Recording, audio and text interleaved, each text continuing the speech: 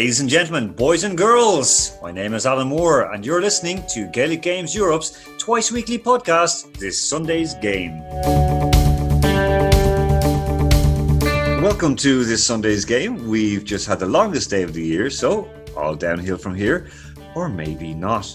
With yesterday's GAA announcement in Dublin that adults can return to training from Wednesday and juveniles from Saturday, the summer has been rescued. Now today we're going to have a quick scan around Europe with Gaelic Games Europe chairperson Tony Bass, who also had good news to announce for Benelux yesterday. And we'll also ask that maybe Ireland is lacking a little bit of caution as they rush to return to action. But first, a bit of news. Yesterday the GAA announced a return to action much earlier than many had expected. With the number of COVID cases decreasing, the association made a decision to return to training in a controlled manner. It breaks down as follows. GAA grounds and pitches will reopen next Wednesday for adult training. Of course, that is non-contact, and for juveniles, the same on Saturday. There will be a maximum of 15 players in a designated area of the field, that's in the 26 counties, and 10 players in a designated area of the field, that is in the 6 counties. On the 29th of June, they will be allowed to have contact in training and challenge matches. Now, of course, that's only in the 26 counties in Northern Ireland. They are awaiting guidance from the Northern Ireland Executive. Club fixtures can return from Friday 17th of June, and there is no change to intercounty dates. That is that they will start training from the 14th of September, and the first matches to be played will be on the 17th of October. With all sports returning in Ireland from the 29th of June, the Irish government has promised financial support. Along with the IRFU and FAI, the GAA can share in a pot of up to €40 million. In a statement from the GAA, they expressed the association's gratitude to the government for the support package announced this evening. This funding will greatly assist our units in the weeks and months ahead as they prepare for a return to activity. The English Premier League made its long-awaited return this week with more focus on Roy Keane's histrionics than on the football displayed during Man United's 1-1 draw with Spurs. The Cork man dialed his act up to maximum when suggesting that some United players should get a taxi home instead of using the team bus. Bayern Munich won the German Bundesliga again, their 15th in the last 10 years.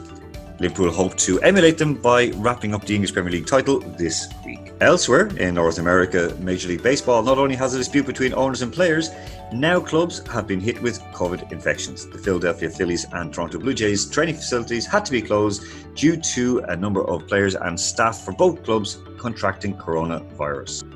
On Friday, Major League Baseball Commissioner Rob Manfred said that he is not confident that the 2020 season will take place at all.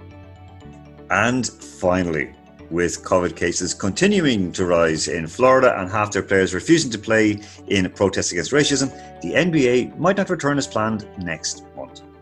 Originally, the top 22 teams were to be based in Disney World in Florida, but the National Basketball Players Association pointed out one obvious flaw: that Walt Disney World's staff, who will not reside in the NBA campus, that includes catering and housekeeping staff, will not be subject to any coronavirus testing. Of course, the Orlando campus will be situated in one of the hot zones for coronavirus infections. Okay, so we're delighted to have back on this Sunday's game the chairperson for Gaelic Games Europe, all the way from Maastricht, Tony Bass. Tony, a very happy Saturday afternoon to you. And to you, Alan. Good to be talking to you again. After having Oliver Callan on, we have to sort of like lift it up another notch. So that's why we brought you back on. I'm not sure Dalkey can compete with Inniskeen. Well, you know, there's we have a few more All-Irelands than they have. Well, you know, let's... I'd have to mention the Cooler Club somewhere, you know, along the way. The announcement in Holland that there will be, in September and October, I believe, there'll be match days out there. How good is it to get back out training? Absolutely. You know, right across Europe, we're obviously at different stages of getting back to things. And, you know, there's very positive news from Ireland, obviously, which is the home base for GAA. They've actually brought forward the opening and teams will be back training. But we've already started training across Europe. And, you know, a lot of clubs are in the socially distanced or physically distant training at the moment. But we're back in contact training in places like Switzerland and Denmark. So, you know, things are beginning to open up again. I think it's rather fitting that our first actual fixture And the first weekend in September will actually be camogie and hurling in The Hague in the Netherlands. And indeed, 4 weeks later, we'll be having what would have been the European Championship finals, the end of 5 or 6 rounds in Amsterdam on the first weekend in October. But it's great to get it going. In Benelux, we're also looking at, because of travel restrictions, etc., and people are still a bit nervous about traveling and things like that. So rather than have a big Benelux tournament where we'd have the 14 clubs in Benelux come together, we're breaking that into 3 mini tournaments. So again, it's just easier in terms of, you have a number of clubs coming together. So you're not going to have hundreds of players. You might have about 100 players in each location, which will be a lot less nervous for people, but also the authorities will be a lot more relaxed. We hope, and that's the strategy there. In other parts of Europe, clubs are beginning to start getting ready. They're starting to organise friendly games and challenge games. But by September, we expect a good level of activity. It will be a different sort of activity. The competitions will be different. In some cases, it won't be competitions. It'll just be friendly tournaments. But the main thing is we're back out hitting a schlitter and kicking a ball again. And that's what it's all about, because at the end of the day, we're an amateur organisation. It's all about the players. Players want games, and games are what we do. Yeah, I mean, games, of course, we know the motivation. There's no good just training for endless hours without having it. This goes from children all the way up to adults. Tony, on that, with the games coming back, and say, because I know that in Europe, we are tightly regulated by local authorities, not by, say, a national authorities or governing body in most places.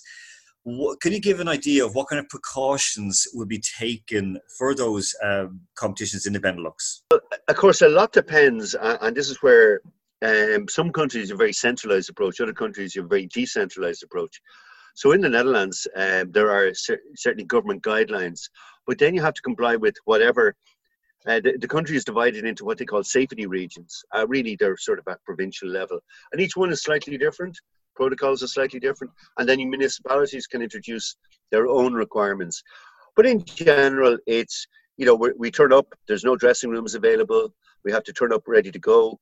So basically it's arrive, train, and get out as quickly as possible, and no real greeting of people, no handshaking and bear hugging and all, as much as you'd want to do it after not seeing people for months, other than on Zoom conferences. Yeah, but so far from what I've seen, people have been very respectful of the rules. I think they're so grateful to get out again, and also so conscious of the pandemic.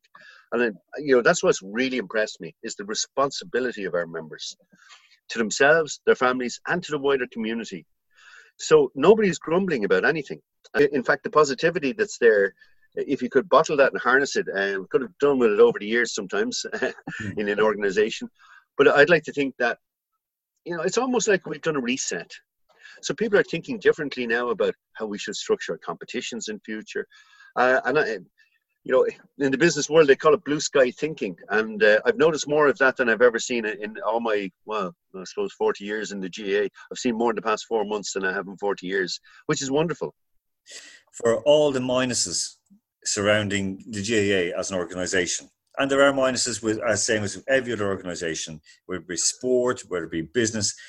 There have been a lot of pluses that we've seen for it and remarked upon by people who would be, let's just say, not very well disposed towards the GAA. Do you think that the GAA standing will be a little bit higher now in Ireland because they have stood their ground and they've been very reactive as well as proactive? In Ireland, where the GAA is preeminent, it's number one.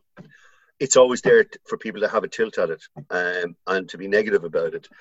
So I think the way the GAA community has come together, it's the way I would expect. It's what we've always done, but it's more obvious.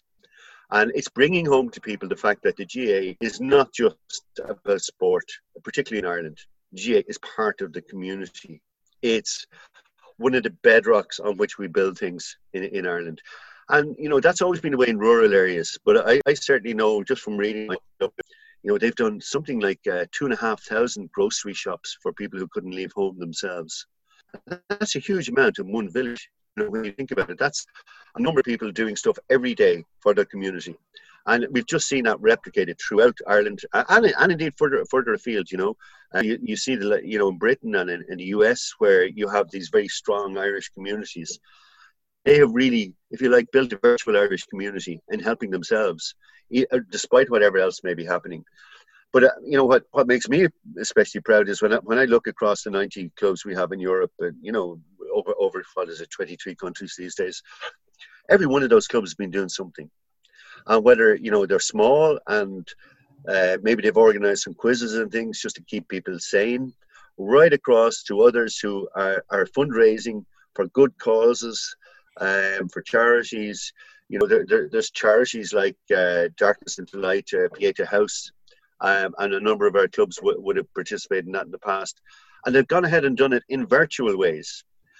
So what I think has been brilliant has been the insight that people have got into themselves and others, but also the innovation they've applied in their daily lives and how to do things. Even an organisation, we've got so comfortable at doing things in certain ways that we'll now be able to make progress. We used to do all our video calls with the video switched off. Yeah. I see now more and more we're actually doing with the video switched on, and it makes such a difference in a meeting because you're getting the facial reactions, things like that. So I think we're all becoming more comfortable. Things that sort of interest me personally are the future of the world of work and how that will all work out, because all of these have implications for us individually, but also as organizations and things. So we're going to have a lot of people who probably won't have jobs to go back to. That's a job to support them in whatever way we can.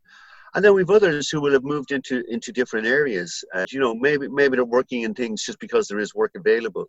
What will they do in the future? All of those are the sort of things that you'd be reflecting on in quieter periods. Maybe it's just me, but But I think there's so much of interest out there that it'll take a while for us to come to terms with all of it.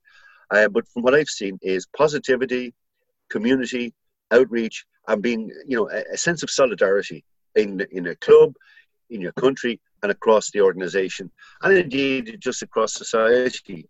And I mean, there's always exceptions. There's always going to be people who don't fit in with the mainstream or have a problem or want to complain or whatever. And sometimes, if you spend a couple of hours on Twitter, you can think that the whole world is falling apart. It's not. Yeah. There are the famous keyboard warriors. Then there's others, a bit like myself, who dip in and out. But, we maintain our sanity by doing normal things and talking to real people. This afternoon was announced that from this Wednesday will be the 24th, I believe it is, this coming Wednesday, 24th, that GAA grounds can open for training again, and the juveniles can come back to non-contact training on the 27th. So the adults begin the 24th and the juveniles the 27th. And club fixtures from Friday the 17th of July. Okay, so no change into county. That it was like that from the 14th of September for training, and then I think the 17th of October was for county championships. Liam O'Neill, of course, who's former head of Leinster, president of GAA, and a very good friend of Gaelic Games Europe. Earlier on today, he said that he's a bit worried. He said, we're not in control of this pandemic just yet. And the thing that struck me when I heard was, we're taking a foot off the caution pedal. He sort of worries that there's a narrative that we're in control of this, but it's not really, and we should be careful. And putting Europe in context, like you said, we've been very careful in returning, but sticking 15 kids into one small patch of a field, might it be a bit too soon for Ireland, or am I being a sort of a nervous Nelly? Well, I haven't actually seen or heard what Liam said exactly, but I'm trusting that you've summarised it well, Alan. Well, Liam would be the first to tell you that I wouldn't always agree. Yeah. Liam, of course, is our honorary president. I was involved in the foundation of Gaelic Games Europe, and as a former president of GAA, and as a school principal in a small area, just retired. He's very conscious of community. I think what he may well have been voicing is that, yes, we're happy to get back, but we need to be careful. And I think that just makes sense. And indeed, I don't have a problem with people urging caution, because I think it's good to hear those voices in the debate.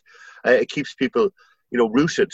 If we all went back and it was all about, when's the inter-county coming back, when can we all bundle into Thurles or Croke Park or, McHale Park or wherever it might be, we could lose the run of ourselves very easily. We do need people to urge, to be the voice of caution.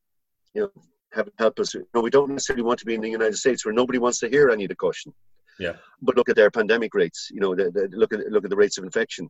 I think in Ireland, I believe I heard yesterday, or maybe it was earlier today, that it's a sort of a 1 in a million might be infected now in Ireland. There are very few cases intensive, and they had one person admitted to hospital or something like that in the past 24 hours. Yeah. Still, there's still infection in the community, and that's 19 living with the coronavirus pandemic. We probably are going to have to do that. It's impossible. I just can't see how it can be eliminated worldwide, short of having a vaccine. And even then it has to be given to everybody. It's useful to have people urging caution and putting it in context. And it makes us at least stop and think. It's a bit like every so often, my partner will say to me, you've got your hand on your face again. I just realized I was doing it as I was talking to you, Alan. Habits take the time to change. I'm in my 50s. I'm 50 years of, putting my hand to my face or whatever. I've got to change these habits, coughing into your elbow. It's taken me months to master that one, and I still forget from time to time. I think there's a role for people having a cautious approach. I think that's part of the mix. And look, not all of us are always going to agree. But I think that's the wonderful thing about something like the GAA. We have platforms in which to debate these things. I find a high degree of respect, and particularly for those who've had leadership positions in the past. That's one of the things we value. And their counsel is always welcome. We might not always welcome what they're saying, but the fact that they're still prepared to say it. You see it at GAA congresses every year when former presidents speak. Very often, because of their experience, they'll come in at the end of a debate and they'll swing the debate in a certain way. So I've realized the benefits of listening to sometimes your elders and those more experienced than you. Although I'm getting on a bit now, you're never too old to learn. That there's two ways that a pandemic like this ends. One is that people just get tired of it and the government say, listen here, just go for it. And the second is that there's a vaccine. Caution is as caution does. And we see, as you mentioned, America and also in Brazil, where basically they've just let it run riot, and it's a terrible state at the moment.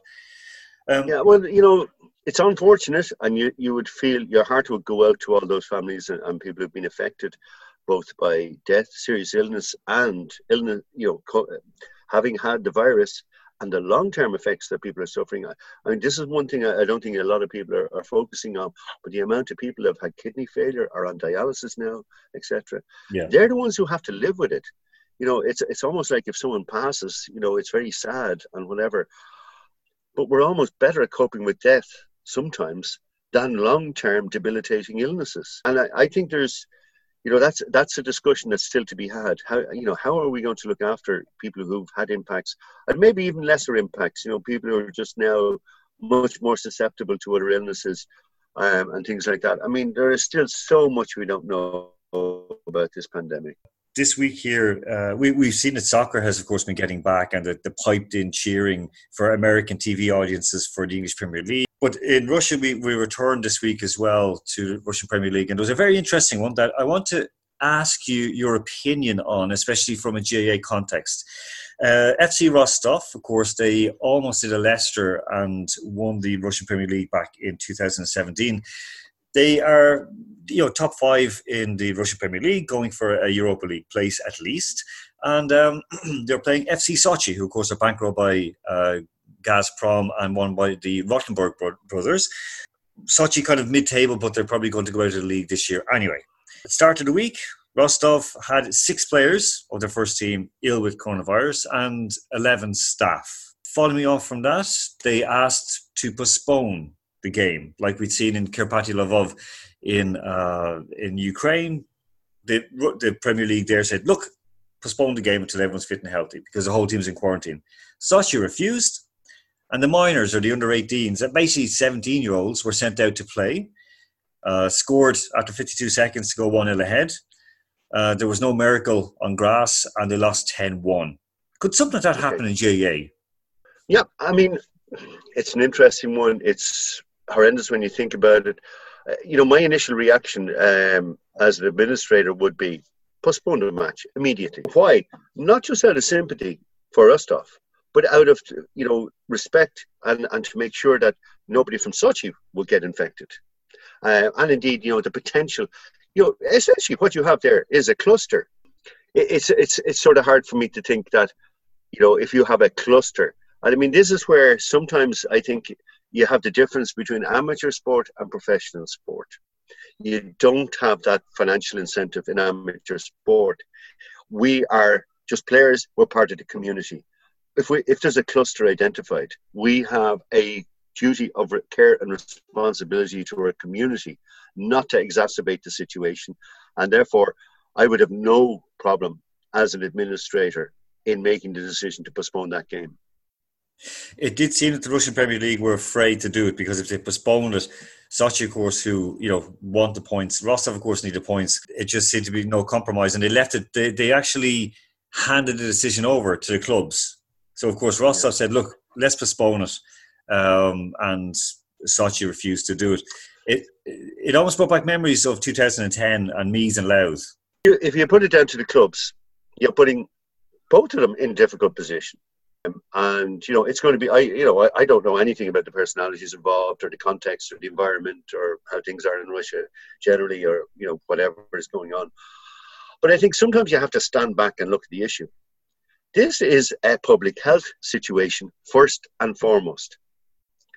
Sport is something that we do in the community for entertainment. Okay, professionally, it's a job. But it's a bit like saying, would you send those people into that meatpacking hall knowing that they're going to be infected?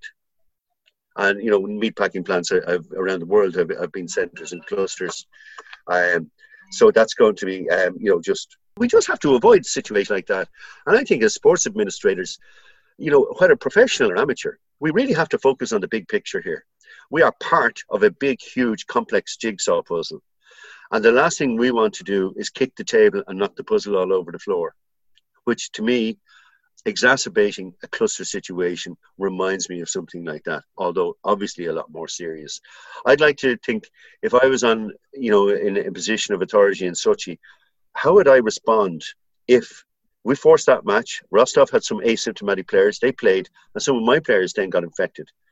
I think my chance of getting a postponement next week would be somewhat diminished. Karma is a female dog. Yeah, I agree. Tony, listen, thank you so much for that. And no problem at all. Looking forward to getting back out in the field and start booking some slitters and kicking some footballs. Thank you again. Okay, thanks, Alan. As the final whistle blows on this episode of This Sunday's Game, we'd like to thank Tony Bass for his time. And remember that we'll be back on Wednesday. So until then, take care of yourselves and each other.